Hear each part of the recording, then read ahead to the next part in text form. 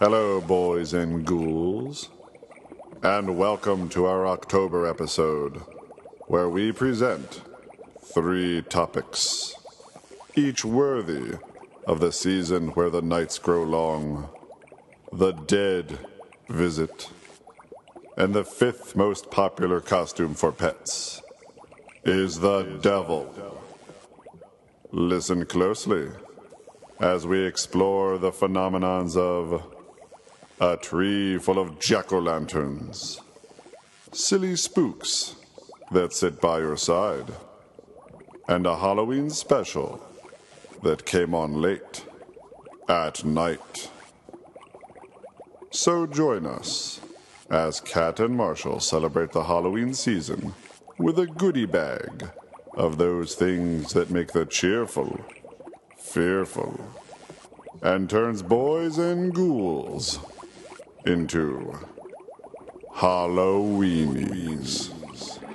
You want to see something really scary? They come from the bowels of hell, a transformed race of walking dead. Zombies, exploding heads. Psychos, fanatics, murderers, nutcases. Now, do we all agree that what we are dealing with is vampires? I know that one of you is a werewolf. Ain't nothing but dead folk. I want to kill The undead surround me. Have you ever talked to a corpse? Satan is our pal. It's boring. Throw the third switch! Not the third switch! Give my creation life!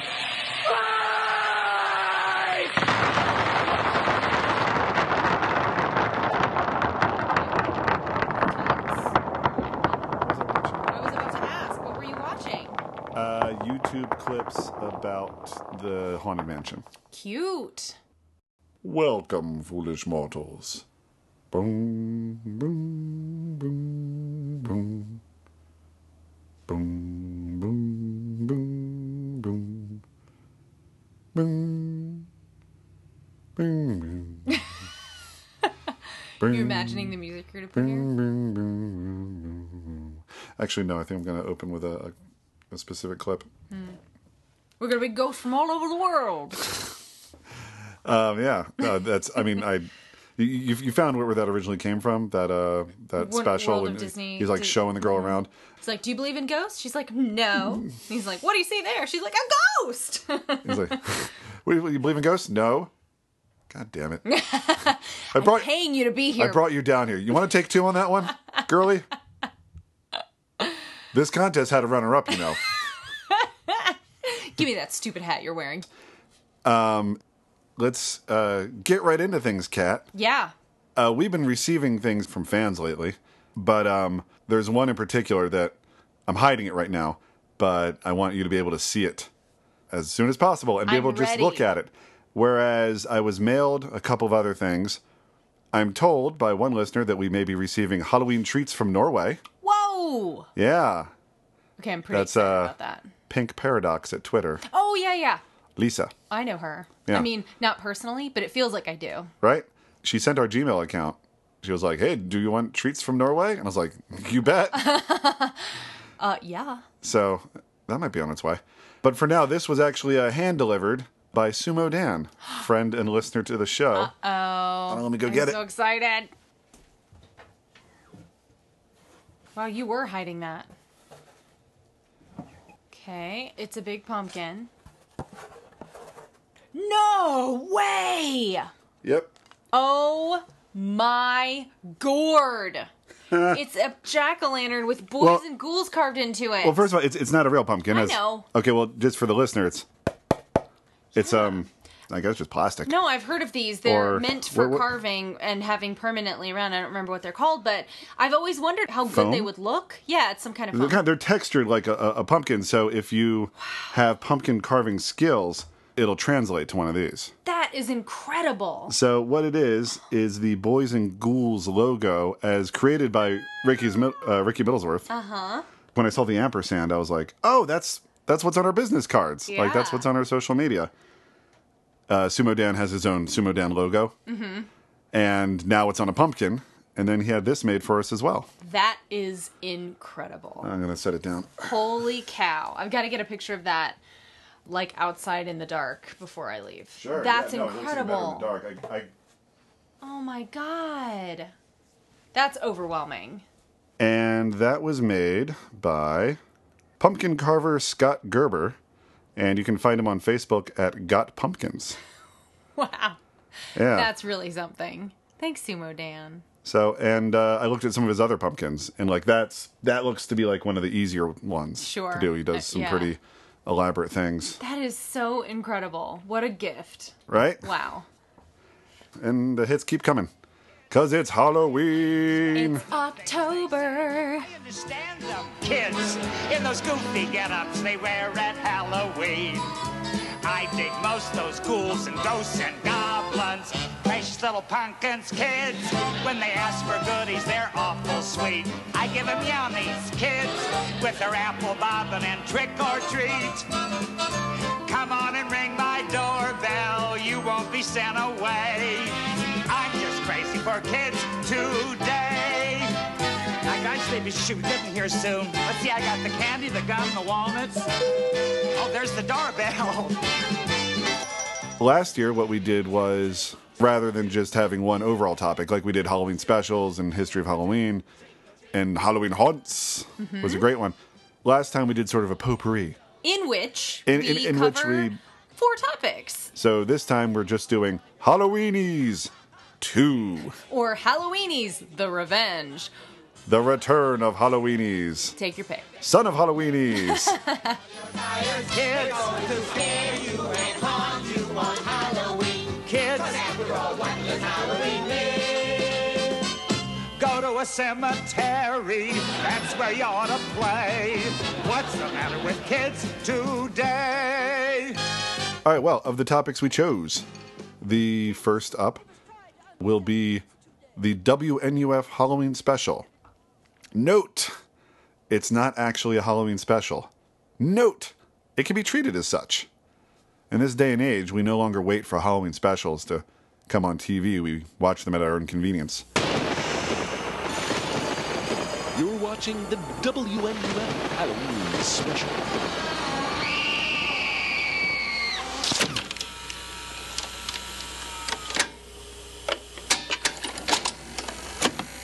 The first fun fact about this film, which came out in 2013, is that to promote it, they put VHS copies like in bathrooms at some convention. Yeah, in a VHS convention. That makes it really special. That's fun. That makes like a fun find. That like talk about a way to interject something special into culture. Yeah, there you go. Into the conversation. Yeah. At its heart, in its purest form, I'd say that this movie attempts to make people think it's an actual bootleg tape. Yes. That there's been this VHS tape circulating. Someone taped it off of TV back in 1987, and it's been just kind of going around, and it's kind of degraded. It looks like it's from 87. And first of all, it's got no credits.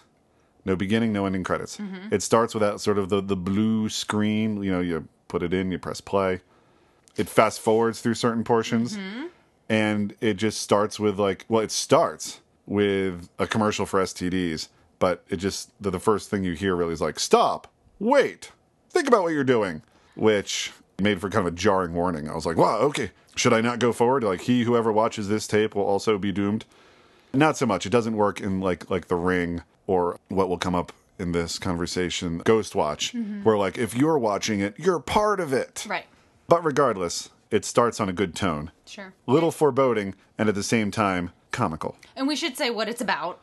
Yeah. At the outset. Well, it's 2 things. First, a news program, which leads into a live broadcast from a haunted house. And the whole fact that you're watching it in the first place, like, why would anybody distribute this tape? Lets you know, like, something crazy is going to happen. Don't check your dial, folks. You didn't tune into Transylvania's public access station. No, sir. Tonight is Halloween. There's a lot of seeds that get planted, which for a while I was thinking would all come back, and they don't. But... Example? The guy who shot the boy trick-or-treating. They had like a little story about a boy who was trick-or-treating, and then a guy had a war flashback and shot him because he was like dressed as a soldier. Right. Well, it's Yeah. interesting that you And- thought that that might come back around, because none of the commercials I just enjoyed for what they were, or the commercials and the other news segments. Well, the commercials and the news covered like two feuding candidates. Yes. And one of them was like, toxic waste. I was like, especially in the 80s, toxic waste could just do anything. You know, there could be mutants at the end of this thing from toxic waste. And you got It's so interesting that you viewed it that way, because I tend to be a person, I've probably said this before, who doesn't try to figure out where it's going. My brain doesn't naturally do that. I don't look at something and go, wonder if that's going to come back later.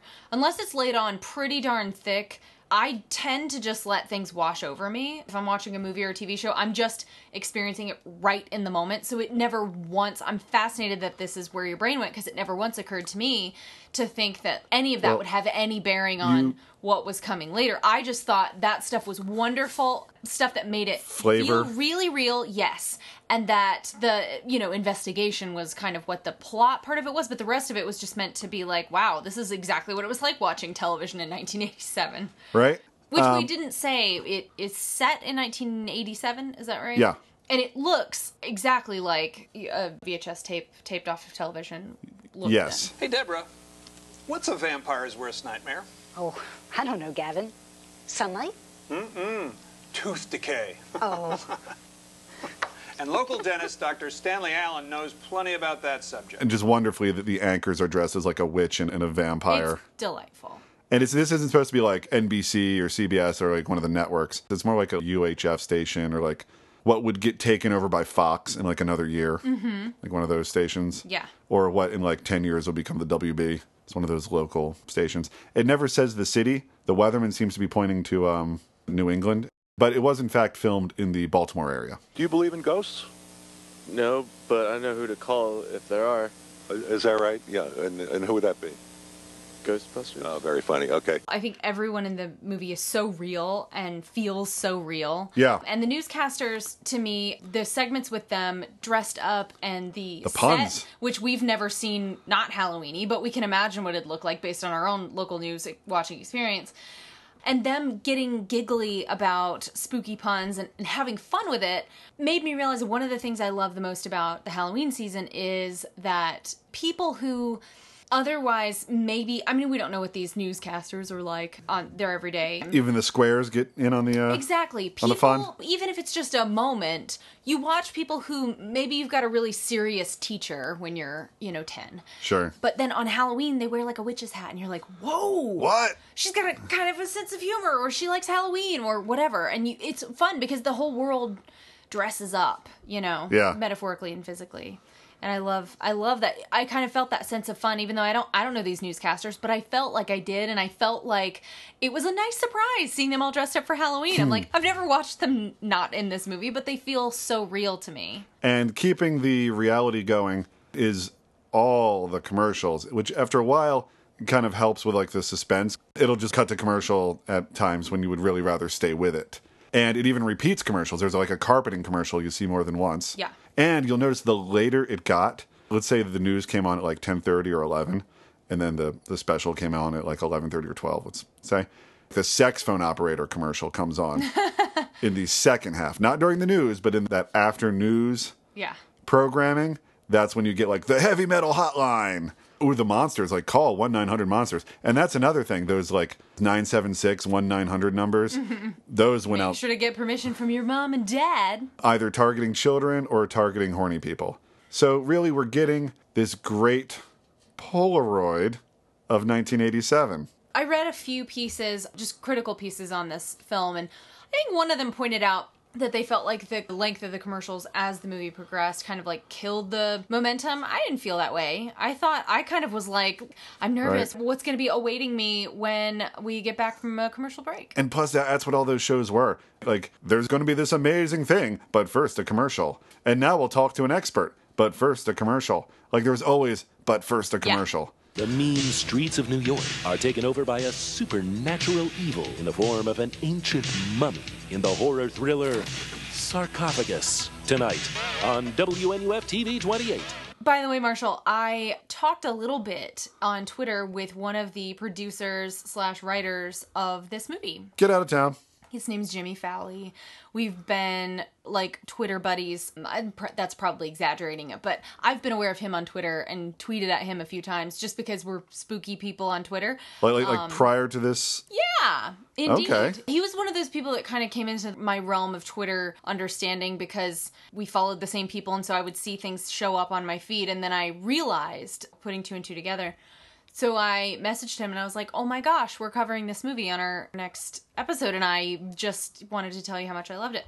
He was like, I can't believe the attention it keeps getting year after year. He's like, we made it for, I think he said something like $1,500. It was a really low amount of, and there was multiple directors. Mm-hmm. Yeah. I mean, there was one main guy, but all the ads? Yeah. They had like a bunch of people. Was this guy one of the... I don't know if he directed any of them, but he did tell me that he wrote, I think, the dentist segments. Okay. So yeah, it does seem to have been such a collaborative effort, and he's like, man, it was a tough... we scraped this thing together and like really, obviously really cared about it, but like they had nothing to work with money-wise, and it is so incredible what they were able to do with it. Also, in keeping it believably, like something that actually existed, which was what they were really going for. Yeah, a lot of directors for these segments, which I've watched movies where then there's a movie within the movie or a news report in the movie or like a commercial in the movie, and it looks like the movie you're watching. Right. Like they're using the same visual style to make this TV spot as they did to make the rest of the film, and it's just really obvious. Sure. So to bring in different creative minds and people with different aesthetics to make different commercials, because commercials have different directors. Yep. That was smart. I also find it shocking how good... I don't mean to be this way. It's just all the actors are spot on. Like, the people who are meant to just be people on the street are very believable. The people who are playing news anchors who are trying to be funny but are a little hokey, like to ride that line of realistic but not overplaying the awkwardness and not just trying to be funny is like an incredibly delicate line. Yeah. And so for them not to overstep it is, to my mind, mind-blowing. With so many moving parts, the fact that they managed to maintain that level of performance throughout the whole thing is crazy. Yeah. What was the question? The question was, that I've been asking everyone here for a while, is do you believe in, try to focus here, do you believe in ghosts? Yeah, well, no. Yes, Yes, well, no. The whole purpose of the newscast, ultimately, is that the reporter on the street, Frank Stewart, he and a group of paranormal investigators are... Husband and wife team are investigating a house, the Weber house, where the Spirit Board murders happened. It was where... Because Ouija board is a brand name. Yeah. So you mentioned already, there's the specter, pun intended, of Ghostwatch here, right? Yes. Now... Which had the advantage, I guess, of the fact that there's no commercials when you watch TV in England. You'd have commercials between shows, but not in the middle of shows. I didn't know that. Such is my understanding. Okay. I have to imagine someone of the team making WNUF knew of Ghostwatch, had seen it somehow. Probably. But, had I seen WNUF in 2013 when it came out, I wouldn't have known. I mean, the only reason I've seen Ghostwatch now is because it showed up on Shudder. But, I love that it could have just kind of been a Ghostwatch knockoff. But despite the fact that the plot's similar, it really is its own thing. And I think the element of it feeling like a bootleg tape that you found somewhere adds that layer of it being unique. Also, the fast forwarding through some of the segments. And I like the theory that it's one of the killers, like that maybe this is their tape. Like they taped a bunch of it off of television. Okay, well, the poster for this is like a kid in a Halloween costume. It's kind of the end of the night, Halloween night. He's got his candy. He's sitting, in the living room by himself, so he's watching TV late at night, kind of unaccompanied. And his face is just agape, just like, oh, what am I looking at?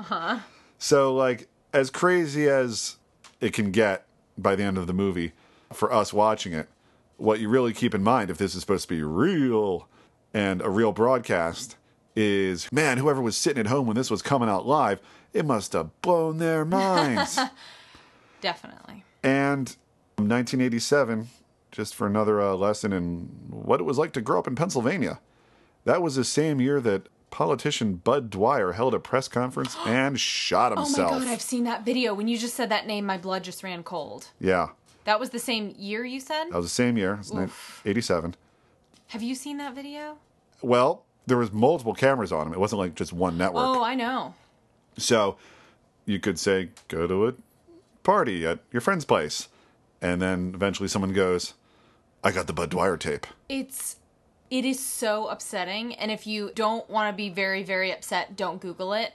But the thing that surprised me more than anything about it was how much blood there was. I don't know why I thought, like, I don't know, in the movies you see people shoot themselves in the head and, like, there's an explosion and then, like, they just fall down. Yeah. There is so much blood. I don't know why I keep talking about it, but part of it, I mean, I just, like, I forgot about that until you said that. I've put it in a really dark place of my brain. I mean, I had to Google it to remember what year it was, but I was like, this reminds me. And then the tapes, like, pre-YouTube, you know, in the mid-90s, the tapes were just out there. Yeah. And one managed to cross my path. Really? Yeah. Like at a friend's house? No, I was just saying. Oh, I thought you said you could go to a friend's house. You didn't say I went to my friend's house and I saw it. Yeah. The terrible genie who lives at the bottom of our television dreams got out again last week. A troubled man in Pennsylvania called a news conference, the news being that he pulled a gun and shot himself to death as videotape cameras and still cameras recorded the act. And there it was again, one of those monstrous moments of truth that reveals similarities we don't often dwell on. Similarities between the process we call television and the process of the human soul. I think what you're getting at here is the fact that... this has precedence. Yes, these kinds of things happened. When I was watching WNUF Halloween Special, I was feeling kind of nostalgic. Now, I was not your age, obviously, when 1987 was happening, but I was... 10! But I was alive, and I was alive for several years after, and I used VHS tapes, and my home movies from when I turned 3 or 4 look like WNUF Halloween Special. Yeah. So I have memories tied in really closely with that kind of grain, that, you know, and all I was going to say is, I know that when I was viewing the world through my eyeballs in 1987, it just looked like the world. Mm-hmm. But in my nostalgic brain, the world looked like when you looked around, it looked like a VHS recording. Do you know what I mean? I do. It's like you imagine that people in the 40s like saw the world in kind of sepia tones. Yeah, and that the 70s were a little red. Yes. Or that people walked a little herky-jerky in the 20s. They did, Marshall. I get it. What on earth? My God! Whoa, whoa, whoa, whoa, whoa! Oh, very cute. Aside from being a time capsule, did you find it scary? No, I didn't find it scary. That doesn't mean I didn't really enjoy it, but I didn't need it to. There is a moment of gore where I just went, whoa, they went there. Uh-huh, yeah. Which did surprise me. I wasn't really afraid, but, you know, a little sound in the background was like, bah, what was that? Mm-hmm, sure. Because it did draw me in enough. Yeah, absolutely. For that kind of I was into it, and I really, really I was enjoyed engaged. the film. Yes, but it didn't scare me like Ghostwatch did. But I that's not the purpose I needed it to serve anyway, and I wasn't expecting it to, and it was still just so much fun. Yeah. Now, I don't know much about the guy. The creative force behind this is Chris LaMartina. Chris LaMartina, who looks like he's got a super fun credits list. This year, someone has taken their love of politics one step too far. Now, everyone's dying for a vote. Human sacrifices. Alien gods. Hookers giving birth to mutant babies. A witch cursed the beer. Everyone who drinks it, some horrible, terrible thing happens to them. Chris LaMartina. He's one of those guys who is sticking with his hometown. He sees the value of it. You know, he's got his little support system. He's got his family. He's got a whole community. And it really looks like everything went up on the screen when it comes to his projects. And I want to see what you do next. It's going to be funny? Yeah, it'll be funny. With a Dark stroke? and weird and funny and with a stroke. Okay. Maybe it's not a stroke. And, Kat, I posed the question, if you were to do like a Halloween double feature, I picture this would make a good first movie, something to kind of get people in the mood. Sure. contains actual Halloween stuff, not just scary stuff. Mm-hmm. Yeah, that's key for a Halloween night, Halloween movie night. What would the second feature be? Well, I thought about it, Yeah. and I'm going to go with, because I think you're right. I think WNUF Halloween Special, it's fun. It's a good ramp up to something else. It's a good ramp up. I feel like I might have an unpleasant experience watching with other people because I think if you're not making yourself pay attention, it's easy to just start talking over the commercials, and I'd get irritated with people, but that's neither here nor there.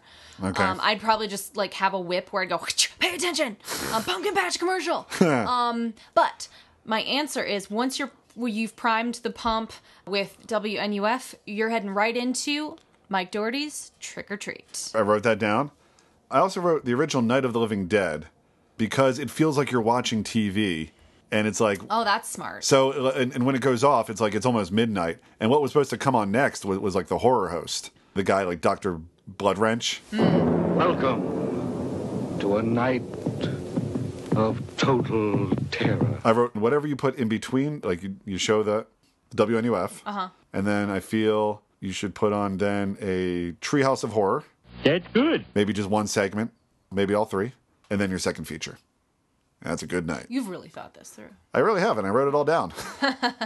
It just feels right for a viewing party.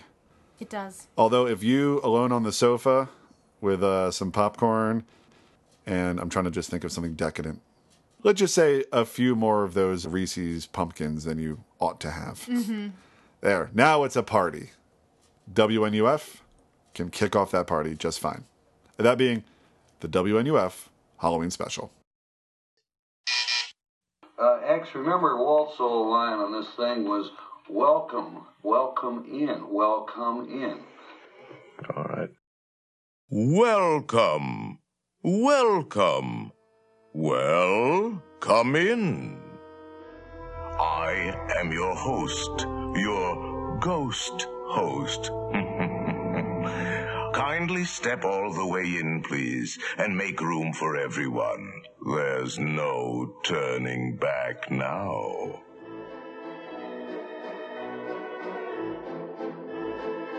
Cat. Marshall. Disneyland's The Haunted Mansion. You mean my favorite place? The scariest place within the happiest place on Earth. Mm.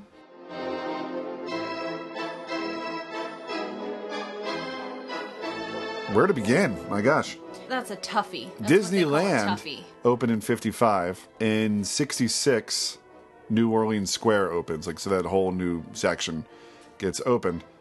And for years, though, like during its construction, was this antebellum house, which I never realized was not made to look spooky. Mm. Like, there's no broken shutters. There's no cracks up the side. There's no canted weathercock. I, like you, never thought about that until I was researching this podcast and saw all the stuff about how the Imagineers, the people who were working Loose shingles. Yeah, and Walt was having none of it.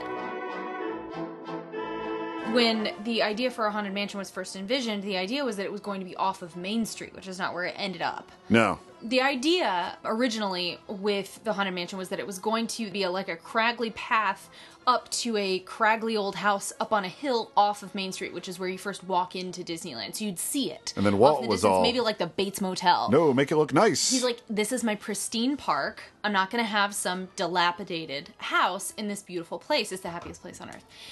And the other thing I remember reading is that Walt toured the Winchester Mystery House, which I've been to. You know, it's not falling apart at all, but it's very odd. You know, doors it's very that go bad. nowhere, stairways That is that the go house nowhere. that the woman kept building and building, and people think that she was afraid of the ghosts of those killed with Winchester rifles would come and take her soul to Hades.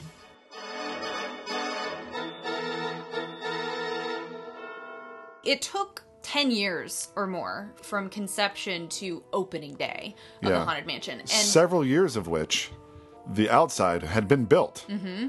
And was just sitting there piquing people's interests. And then a sign got added to it saying like that it was going to be a retirement home for ghosts. Yeah. So while they're going through what the theme should be, there was a pirate theme because the Pirates of the Caribbean kicked ass. Some really dark pirate stuff. Like, it was meant to be about a sea captain who murdered his nagging wife, and then like... And then she haunts him? Yeah. I believe was the thing. Darn dark. And then someone was like, no, not that. The Blood Family. What were they called? The Bloods? Yeah, or... they were. Mm-hmm. Yeah. The Blood Family lived here and all the malarkey they got up to. Yeah. And even during Walt's life, he died in 66. Mm-hmm. Mansion didn't open until 69. He'd been working on it and trying out different things that would work. But all through that, it was supposed to be a walkthrough. And they had never really settled on, would it be scary or would it be fun? It kept going back and forth with the humor, the horror, and they really kind of ended up probably skewing more humor, but I think somewhere in the middle. There were two creative forces, Mark Davis and Claude Coates. Claude wanted a scary adventure and produced renditions of moody surroundings and endless hallways. And Mark wanted zany spook characters and thought it should be full of gags. X Atencio, who we recently lost. Yes, I noticed that. And Yeah. I believe his name was Xavier, but everyone called him X. Yeah, which so, is so cool. in all these documentaries, you just see him talking, and underneath it just says, like, X. Yeah. He combined their approaches, I think, to a great result. Mm-hmm. Not that we're going to go through the whole ride here, but in movies, because this is at its heart a horror movie podcast, so let's just compare this to a movie. There's a technique that if you do something is really horrible, or take out a character in such a way, or some level of gore, or something early enough, then even if that level never gets repeated, it doesn't get that bad again through the entire film, you will still be on pins and needles. You'll no longer say, like, well, they won't kill that character. She's the main character. Oh my gosh, anybody could go at any second if they're going to kill her. And then you can just keep that level of suspense up, or that level of not knowing up, if you put your scariest part first. You know? Yeah. So you go into the painting room, where it's like, is it stretching? This chamber has no windows and no doors, which offers you this chilling challenge to find a way out. But what I was referring to as being like the scariest part to me, I think, is when, there's always my way. Oh, you mean the suicide? The lightning lets you see through a scrim, which is the ceiling, Directly over your head. directly over your head, to see a dangling corpse. And you're like, oh, the guy talking to us took his own life. It took me a few years to really, I don't know if I just didn't look straight up, if I didn't totally absorb what I was seeing, but it took me a while before I realized how absolutely incredibly dark that moment is. It never gets that dark again. No. For the rest of the ride. No. Some parts get kind of creepy, depending on what creeps you out, but it never reaches that point again. No. But I'm with you. It sets you up for and then, what am I in for? Yeah. So then every silly spook who may sit by your side could potentially be that, like, and then I hung myself, blah! So a tip of the hat to Mr. X. A tip of the hat, like one of the hitchhiking ghosts? Like one of the hitchhiking ghosts. Yeah, exactly. Yeah. We have been unavoidably detained by pranky spirits. Kindly remain seated in your dune buggy, please. We will continue our tour momentarily.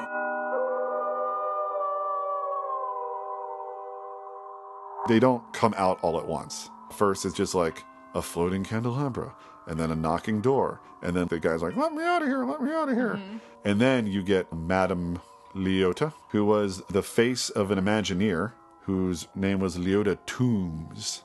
Wow. Yeah, and that is right up there with Thurl Ravenscroft? Thurl Ravenscroft. A name that has come up on this podcast more than twice at least. And he was one of the singing busts. Creak in the tombstones quake. Happy haunts materialize. And begin to vocalize. Grim bringing ghosts come out to socialize. I know that you watched this documentary that I watched called Haunted Mansion History, which is you can find on YouTube if you just search for that. Anyway, they interview, among other people, Rolly Crump, X Atencio, like a lot of these people who ended up working on the mansion. And they talk to Thurl Ravenscroft, which is absolutely delightful. And he talks about the experience of getting filmed for this bust. Yeah, they put your head in like a clamp. Yeah, he said that they told me this isn't going to be pleasant, but it'll do the trick. And so they had his head in like a vice so that he couldn't move, he couldn't express himself through anything but his face. Because they needed his face to be perfectly still so that they could use that projection and put it right onto that bust. And I'm watching his eyes roll around in his head. They're making these big facial Huge gestures. facial gestures. That's all they can move. That's all they can move. And I realized that was something that always found really delightfully spooky about those busts that are singing, which of course we haven't said this yet, but this iconic song, Grim Grinning Ghosts, that they do look like they're trapped in like stone. One of them's tipped over. Oh, yeah. So it's like, well, he's just going to be tried tipped a over little- now. Yeah, sure. But Thurl Ravenscroft talks about that. He's like, it was just weird.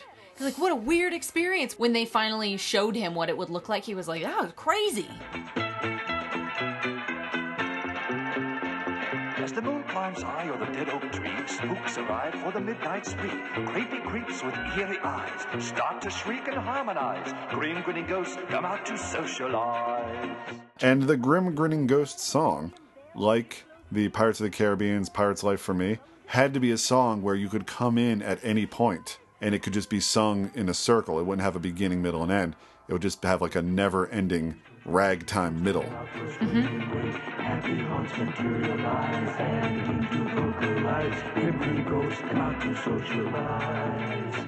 So he didn't write the tune, but he wrote the words. And he also wrote the words to Pirate's Life for Me. And he is reciting... a silly spook might sit by your Yes. side. It sums up the very combination of fun and scary that he was going for through the whole mansion. But you watch this old man recite he's singing it, and it is the most charming thing I could ever have conceived of, and I watched it probably 3 times because it was so cute to watch him like remembering and reminiscing and like appreciating what that song, and that song is so iconic to me. And I'm like, he wrote it down. A He human wrote the made it words. up. Like, you're like, well, ghosts must have just... It blows my mind. Yeah, that song has just always existed. No, he wrote it, and it is delightful. The key there is these ghosts just are having a ball. They're having a good time. Now don't close your eyes and don't try to hide, or a silly spook may sit by your side. Shrouded in a daft disguise, they pretend to terrorize.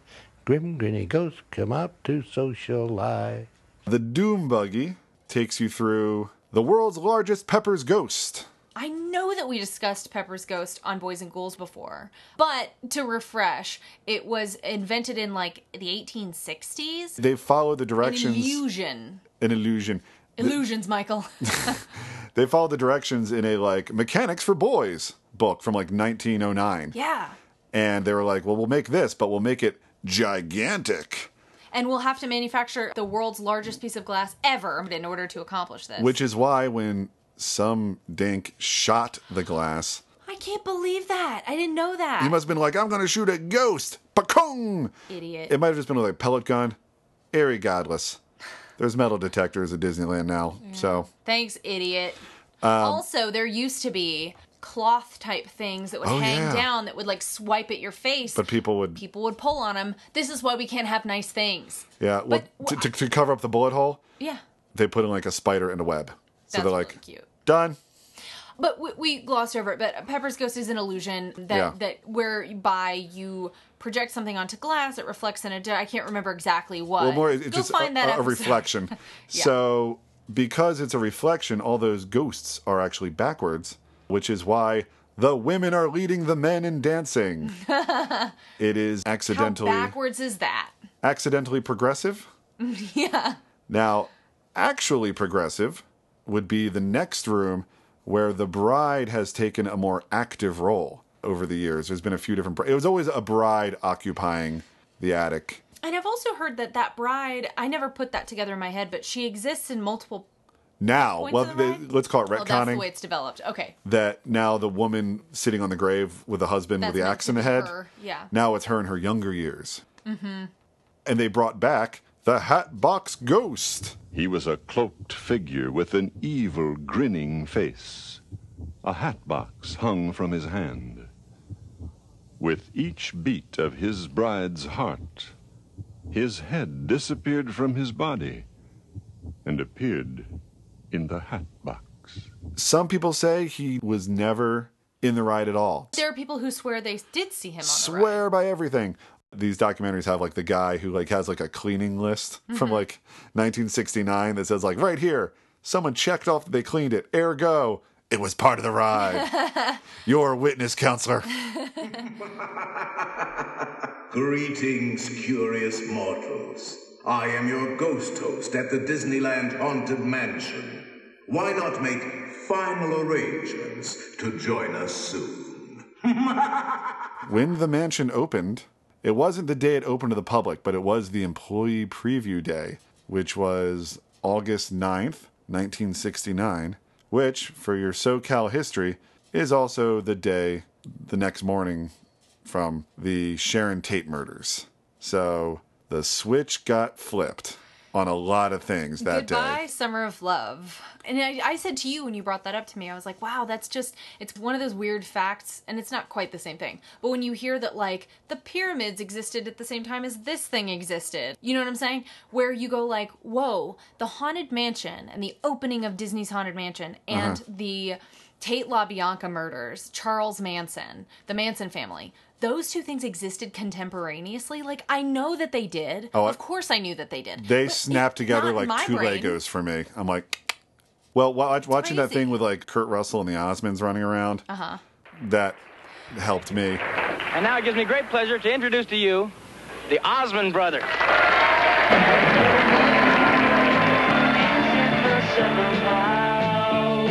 This special, The Wonderful World of Disney, Disneyland Showtime, with Kurt Russell and the Osmond brothers. Young Kurt Russell. Don't picture Snake Plissken. He This is the computer who wore tennis shoes. so adorable. But you have a storyline where it's the Osmond brothers and Kurt Russell are going to perform that evening, and they've got like a Disneyland representative who's very concerned about the time. Yeah. And, you know, how long their sets are going to take and if they're going to get there on time. And, of course, Donnie and one of the other brothers take off, and no one can get in touch with each other because it's 1969 and no one has cell phones. Listen, you Whenever it square. We've got turtlenecks. So, as you can see, we're not all buttoned up like you.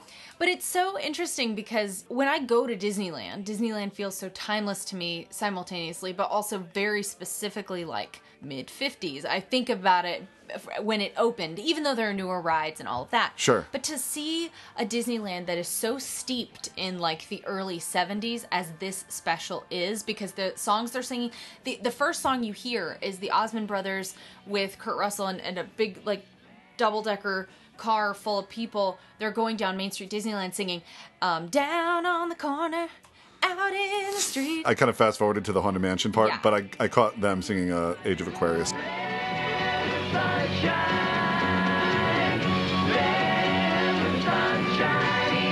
So the whole point of it is Donnie wants to go ride the Haunted Mansion, and finally at the end he does get to ride the Haunted Mansion. But before you go, Kurt Russell narrates like a behind the scenes. He does, and that's really lovely. But also, as a tiny aside, there is a scene where a lovely, diverse cast of Disneyland performers perform a version all over the park of This Land Is Your Land. Mm-hmm. And I got a little misty-eyed because I was like, I don't know, it felt really patriotic, and I feel so sad right now about a lot of things, and it made me feel really misty and like, yeah, this land is your land. It's also mine. But yes, Kurt Russell narrates this really fun behind the scenes. You see them working in the workshop, making the animatronics happen. The Haunted Mansion was an idea of Walt Disney's. You see, he began to worry where ghosts were going to live after all the old houses were torn down to make room for freeways. So Mr. Disney built a Haunted Mansion. Oh boy, but I'm sure glad it's not Halloween tonight. Well, how come, Donnie? Well, there'd be so many ghosts here, there wouldn't be any room for us. Oh, boy. Come on, the line's moving. Yeah. We sort of left off at the going through the ride with the bride. Oh, yeah. Now, I had to read about this before I went, oh, yeah, I guess so, because the doom buggy kind of turns around, and you then are essentially falling out the window of the attic down to the graveyard. I never thought about it that way. So some people say you're either recreating the bride's story, although now that she's a murderess, not so much. So it's you that's falling out. never At which put point, that together. you reach the graveyard, and the caretaker with his shaky dog is then pointing, looking very afraid, but he's pointing at you. Mhm. At least at one point when the doom buggy kind of comes level with him. One point Implying that they made is that they direct your attention. Like, they'll turn your back to things that are like things you shouldn't be seeing and make you look at the person who's pointing at you. Yes, they have directed your attention very well. I guess it's just interpreted that you didn't survive the fall. Ugh. And that you are now seeing all the ghosts. Who are now welcoming you as a ghost as well to the graveyard. Yep. I never thought about that, and now I will. Spooky Town. By the way, we haven't mentioned Paul Frees. The ghost host. The ghost host. And in the late 60s, the monsters were back and very much a part of popular culture. The Monster Mash had already been to #1, and it would have been very easy for them. The same week as the Cuban Missile Crisis, right? You got it. It would have been very easy for them to just do a Peter Lorre voice, a Boris Karloff voice. Which, didn't they try that out? There's recordings. I've heard, yeah. Of, he's either just goofing around, or they were really just like, Let's see how this sounds. give me some Lorre. I am your friendly ghost guide. Or the Hungarian Bela Lugosi voice. Welcome to the Haunted Mansion. I am your friendly ghost guide. But instead, and this is an American haunting, I realize the ghosts are from all over the world, but it is part of New Orleans Square. They do go with an American voice, which, good. Gotta be pretty As opposed a little to... more staying power than something as I think might feel gimmicky now. The welcome to the Haunted Mansion. Which is, he was German. Karloff was British. Lugosi was Hungarian. And they would be just imitating specific, celebrities of the time. Now, I like all three of those voices for Boo Berry, Count Chocula, and Frankenberry. But for the Haunted Mansion, I'm really glad for sure. with the direction they went. Yep. But things are not always as they seem. Can it be this room is actually stretching? They only kept it for a little bit of time, but when they opened it in Euro Disney as Phantom Manor, which are both words that translate directly into French, they used Vincent Price as their ghost host.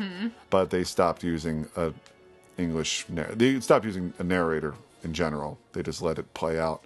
But they did keep his laugh. His laugh is still in Phantom Manor.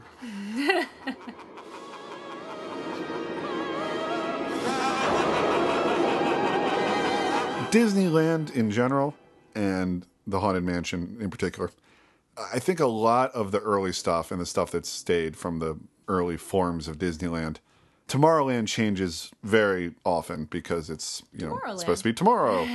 But a lot of what we're seeing, yes, feels like the 50s, but a lot of what we're seeing and what's also reflected in the Haunted Mansion is what was cool to Walt Disney when he was a kid. Walt Disney was born in 1900. So like Main Street, USA, that's what an idealized version of a small town in the aughts, in the teens, with the hitching posts and the whitewash. And pirates, man, Tom Sawyer and the pirates, and that's what adventure was. And the frontier. There were still Indians and teepees when he was a boy, and I'm sure he would read about them. And the Haunted Mansion, it's Victorian and Gothic. At a time when, remember, this stuff came out in the Atom Age. It was all giant bugs. And the throwback to the Frankenstein's monster and the Universal monsters. But what he brought was ghosts. Because I think when he was young, it was more about ghosts and specters and spooks and skeletons and bats. And, he was 31 years old. He was a man when Dracula came out. So what really gets him going were old brides and creaky floors and squeaky doors. And what was very popular, mostly post-World War I, but all through there, was seances. Seances to commune with the dead. And what do we get? We get ourselves like a seance with a gypsy with her head in a crystal ball. Because, we're seeing the world as it was brought to us in 1969. For Imagineers, I've been working on it for like 9 years. But really, we're getting the much earlier part of the century throughout Disneyland and really in the Haunted Mansion. That's why it feels so classic. Yeah, it was already classic by the time it was built. Sure. And when you do that, it's hard to get dated. We're going to bring ghosts from all over the world. And we're making it very attractive to them, hoping, they'll want to come and stay at Disneyland. So we're putting in wall-to-wall cobwebs, and we guarantee them creaking doors and creaking floors. In Disneyland, in Frontierland, where I always like to visit because they have a shooting gallery, you can find a tree full of pumpkins. I'm assuming this is seasonal. It is, because I remember going to visit this like a time after I'd been at Halloween time, seen it, and I was like, I want to go back, and it was like December and it was gone. So yeah, it's definitely seasonal. So it is more than a pumpkin tree, it is a Halloween tree. And it's near the Golden Horseshoe Saloon, and it was inspired by Ray Bradbury's novel, The Halloween Tree. It went up in 2007, which was the 35th anniversary of the novel. Bradbury was there for its dedication, and Bradbury was a real co-collaborator, I think more after Walt died. He was a friend of Walt Disney's, but I think after Walt's death, they really had to bring in some big thinkers with big imaginations, and Ray Bradbury really falls into that category. They say he helped a lot with Spaceship Earth at Epcot, that like iconic. Yeah. So Bradbury and Disney, their paths have crossed a lot, and you can go see the tree. At the base of it is a dedication to him. It says, on the night of Halloween 2007, the stately oak officially became the Halloween tree. Mm-hmm. Maybe the tree's always up, it's just not always I think that might be right. Decorated. So yeah, let's talk about the Halloween tree.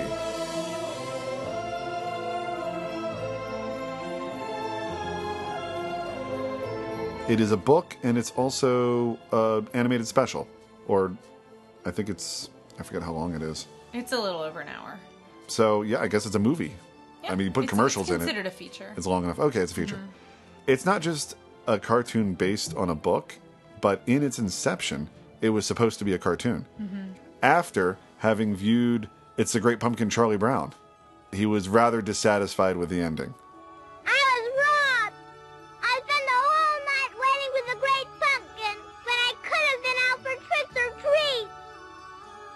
He said his kids didn't like it. He was like, what? All this? You don't see the Great Pumpkin? That's taking away magic. And I guess, although as nostalgic and innocent as Charlie Brown is for us, I think at the time it was kind of cynical. Mm-hmm. For the time. You blockhead! So then he got on the phone with Chuck Jones of Warner Brothers Animation, and Chuck Jones was like, yeah, I kind of was disappointed on how that one wrapped up. And they started talking about making their own animated Halloween special, which they shopped around for a while, didn't have a ton of success. And then sometime, I guess, around the time the Haunted Mansion was opening, Bradbury said, you know what, I'm just going to make this into a book. And so he did. 73 it came out. I have 72. 72? Mm-hmm. But either way. I'll go for it. And then in 92, it became an animated movie. And I'm glad it was done before computer animation. I'm sure someone today, computer animation would have be able to do it just fine. But I'm really glad it came in with some hand-drawn animation. And when you see that Halloween tree with its millions of galaxies of pumpkins, not just pumpkins, jack-o'-lanterns all carved, and to know each one of those was drawn, it really plays well. Oh, there must be a million of them. Pumpkins! Look at them all. A pumpkin tree. No, a Halloween tree.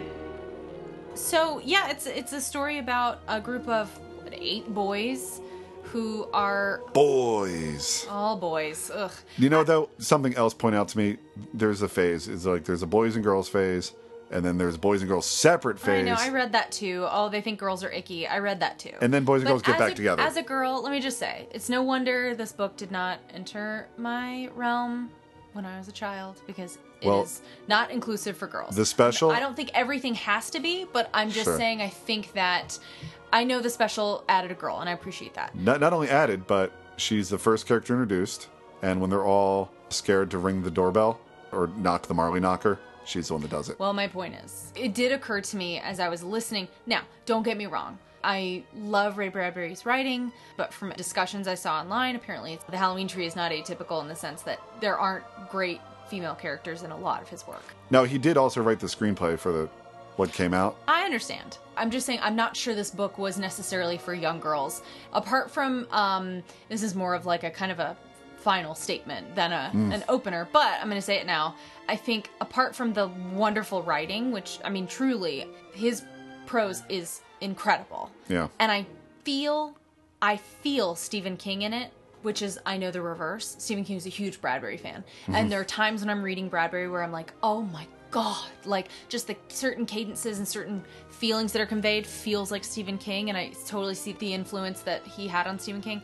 But apart from that, there wasn't a ton that I connected with. It is a great celebration of boys. It is. And that's fine. I don't need to be included in the boys club. Women make men miserable. I do want to say, I know that you gifted me a copy of this book.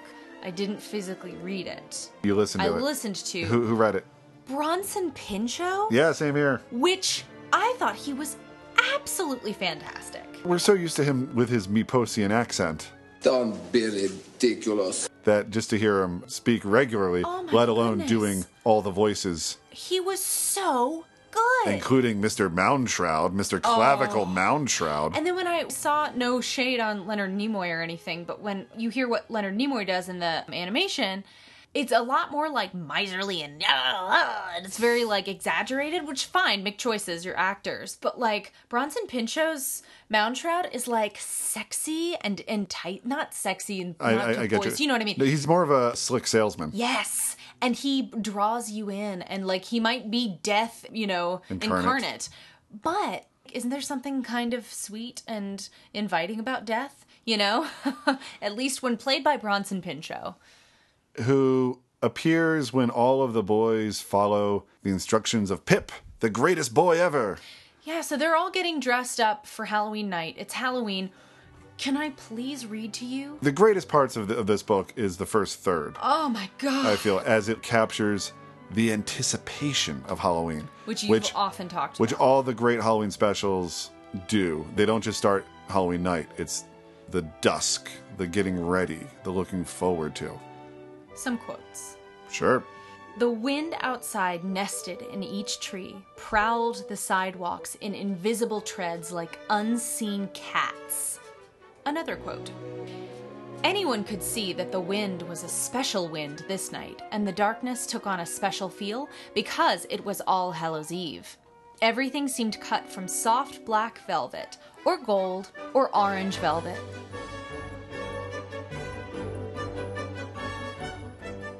Smoke panted up out of 1,000 chimneys like the plumes of funeral parades. From kitchen windows drifted 2 pumpkin smells. Gourds being cut, pies being baked. I mean, Yeah, and Ray Bradbury does some occasional narration within the cartoon. With that great introduction. I put it on one of your Halloween mixes once. Yes, you did. You know, better than Before I Christmas, knew anything. better than Easter. Yeah. It's Halloween. These descriptive tangents he goes on are what Halloween is all about to me. I can't believe how beautiful and just what a scene it sets. Now, it goes from there as the boys follow Pip's instructions. Oh, I'm sorry. Yeah, we didn't say. They want They go their to a friend haunted house. Pip, who is... Well, we didn't even say why they go there, or why, you know, what the He's main fallen thrust ill is. with an Pip appendicitis. Pip is like their leader. He's the coolest boy. He hates all the girls the most. And he... The day he what was did you say, born, greatest all boy the who ever soda lived? pop exploded. But he's sick. And he says, go on without me, I'll catch up. And they go to this spooky house. Wherein is Mr. Moundshroud in around... Carapace Clavicle Moundshroud? That's his full name. Caretaker of the Halloween tree, basically. They all have very different, equally garish but unique grins and faces carved into the pumpkins that are flaming on the inside. I think like each one is a spirit, perhaps. Yeah, that's the impression I get. One of which represents Pip. That's clearer in the cartoon. There's a lot more to hold on to in the cartoon because I'm sure the book is very surreal, and there's no moments where like the kids go, hold on, wait a second, let's spend 2 chapters rationalizing this before we go forward. Instead, it's just like, well, the spirit of your friend Pip is gone into the ether and into the undiscovered country. Come, boys, chip, chop, chip, let's go. They're all like, okay. Right. There's a lot of their own suspension of disbelief. Totally. You suspend your disbelief to believe that they suspend their disbelief and just go with it on this journey through time. And by journey through time, you mean really through time. Thousands of now, years. the next greatest Ray Bradbury part, as far as just like, ooh, that's such good Bradbury, is like, well, how do we follow him? Why, boys, we make a kite. Out of what? Out of the side of a barn has been plastered with decades of circus posters, of carnivals and circuses who have gone through town and left their tattered reminders. And you peel them off, and you make this giant kite, and while you're doing that, the lions and tigers are kind of real, so it's this living mishmash circus poster giant kite. But for a tail, the boys must hang on, for the kite needs a tail. And they travel through time. Oh, that's good Bradbury. It really did paint quite the picture, for sure. The way you just painted it, it's like I'm there. They don't go through the history of Halloween in the sort of cause and effect history of Halloween that you and I concentrated on in our History of Halloween episode, where we looked at stuff where it was like, well, this led to this, that led to these, like, down through the years, which eventually led to what we now know as Halloween. Rather, what it did was went to different cultures, each represented by another of the boys' outfits, the mummy being the first one. And it was more like the root of Halloween is worldwide. It's universal. And it's all based on the fear of death. The fear of death, the coming of winter being when everything dies. And how different cultures deal with that and express it. And celebrate it. Celebration is one of the lines. So while nothing the Egyptians did led to trick-or-treating, the mindset was the same. Some of them can be traced back as far as ancient Egypt. And beyond that yet, in the countries that was old when Egypt was young. And so it's a mindset that has been in humans for as long as there's been humans, because they also like refer back to like the cavemen who came before. So through the gargoyles on Notre Dame, the burning of the witches, the Dia de los Muertos. Dia de los Muertos, or Day of the Dead, is sometimes referred to as Mexican Halloween. The Day of the Dead stuff in Mexico, I like that the boys kind of remark about, wow, you know, we don't do this for our dead. And they express a real appreciation for this culture that's different from theirs, which is just a nice lesson for children who are reading the Halloween Tree, I think. But they marvel at how these people come out to the graveyard and they sit and they talk to their grandfather like he's still here. And they're just really moved and charmed by this cultural tradition that they don't have living in Iowa or wherever the hell they live. And I like that, I think. And some of the other places they visit, it was more like, oh, they believe this. It's kind of a old way of thinking. Right, maybe a cautionary tale, like the witch, the stuff. Yeah. Where it's like, well, these were real people who got but once they get up to ostracized by their Mexico, societies. it's like, you do this, they do that. Right. And look how fun this can be. Totally. And not just fun, though that's part of it there, but like, you know, as much as a lot of these places they go and things that they do, I was like, oh, this doesn't feel Halloween-y anymore. And this is a book called The Halloween Tree, and I want it to feel like Halloween the whole time because I'm spoiled. But the overarching lesson of learning to... Of all the places they visit, accumulatively? Yes. And the lesson that kind of transcends all of it and becomes the theme of it, which is Moundshroud talking about death and the fear of death and how cultures deal with it and how close it is to you and him having them make a deal, which we haven't talked about yet, and all of that stuff, I find to be like delightfully dark for a children's tale. It's because it deals so frankly with death and dying and accepting that. What a Bradbury ending. Oh my God, it's so dark. Where Mr. Moundshroud says like, oh, you want your friend Pip back? Well, let's make a deal. And he says, what if I can take 1 year off of the end of each of your lives? It's like, you might not miss it now, but think long on this because, you know, when you're 74, you're going to want 75. Right. Think well on it, boys.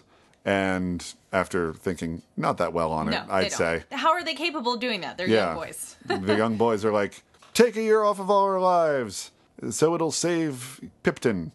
Pipkin. And then Pip is returned to them. But it's like, don't forget what you did there, guys. You remember? So for your average children's book or children's special, having it end with like, and a year off the end of your life. Happy Halloween! I love this last, just speaking of the Bradbury of it all, writing-wise and story-wise.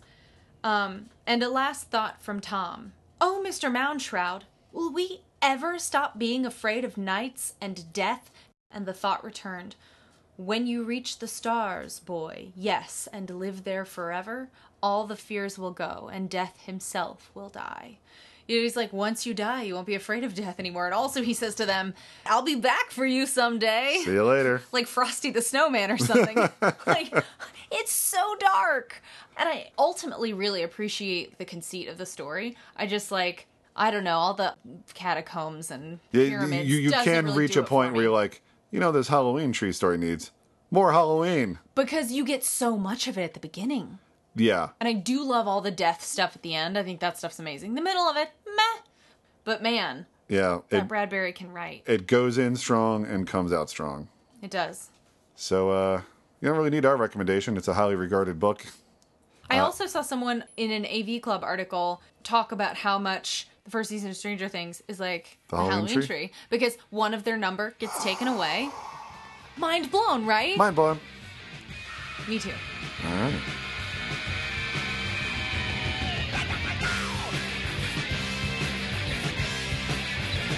So it's Halloween, and you feel like dancing, and you feel like shining, and you feel like you're loose. Well, what you gonna be?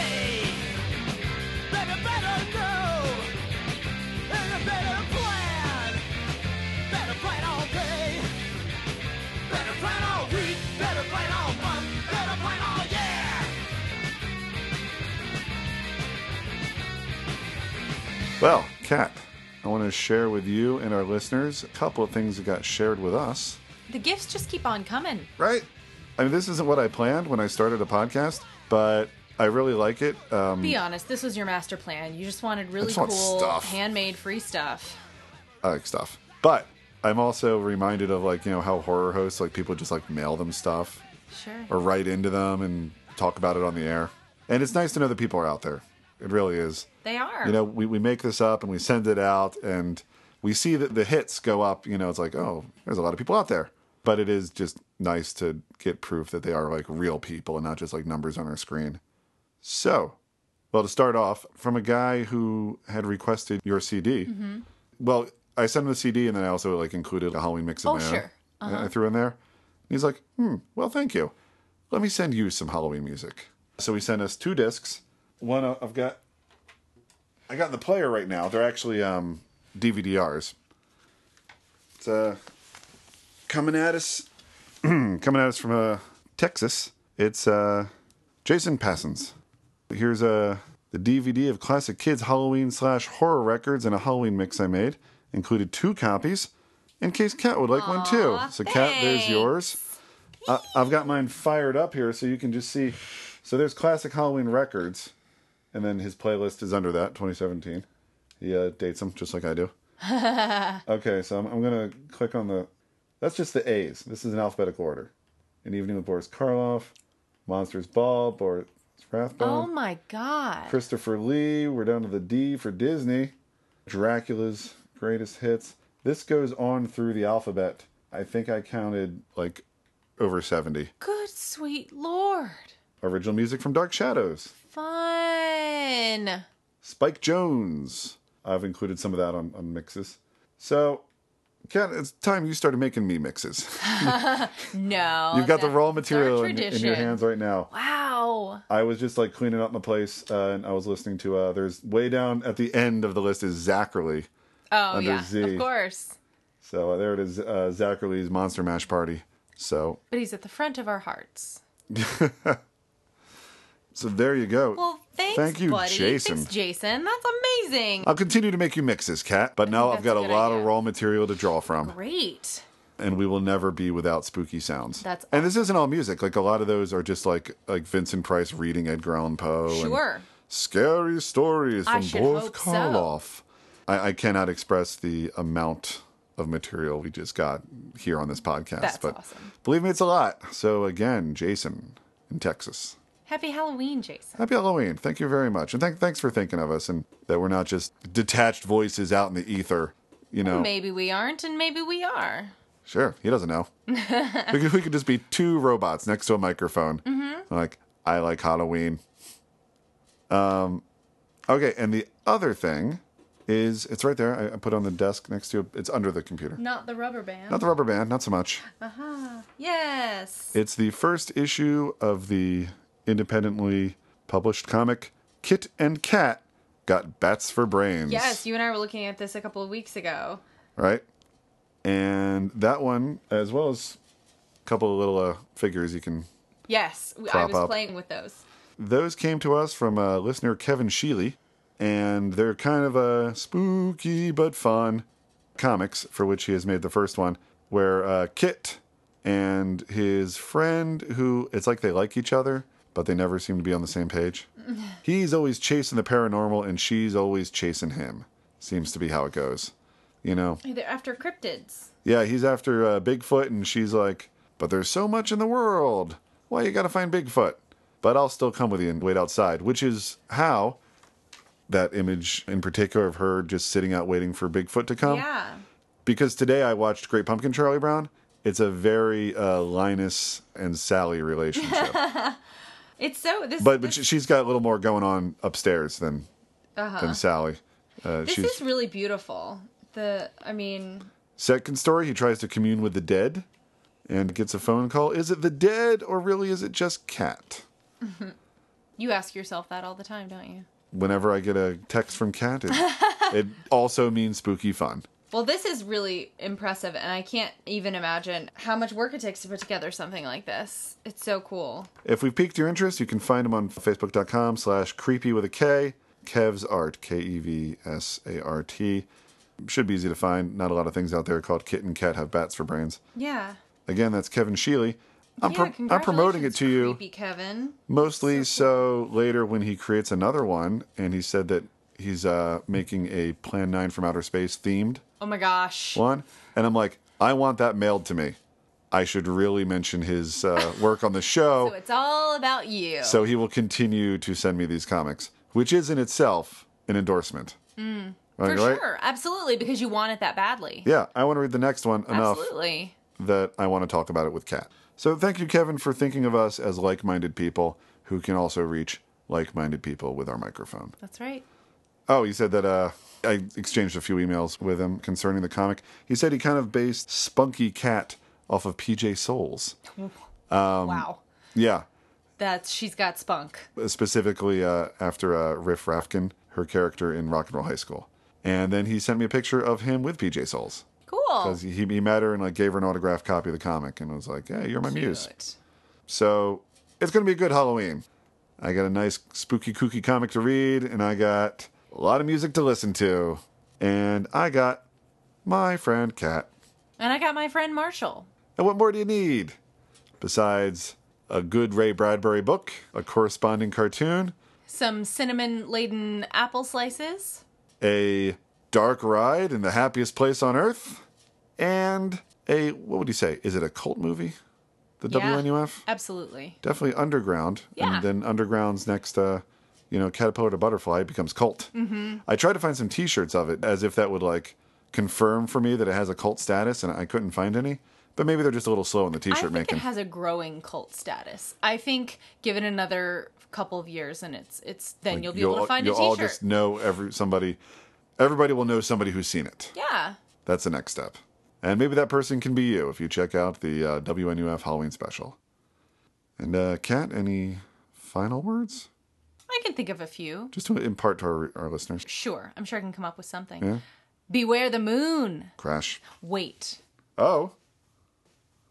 Beware the Halloween moon.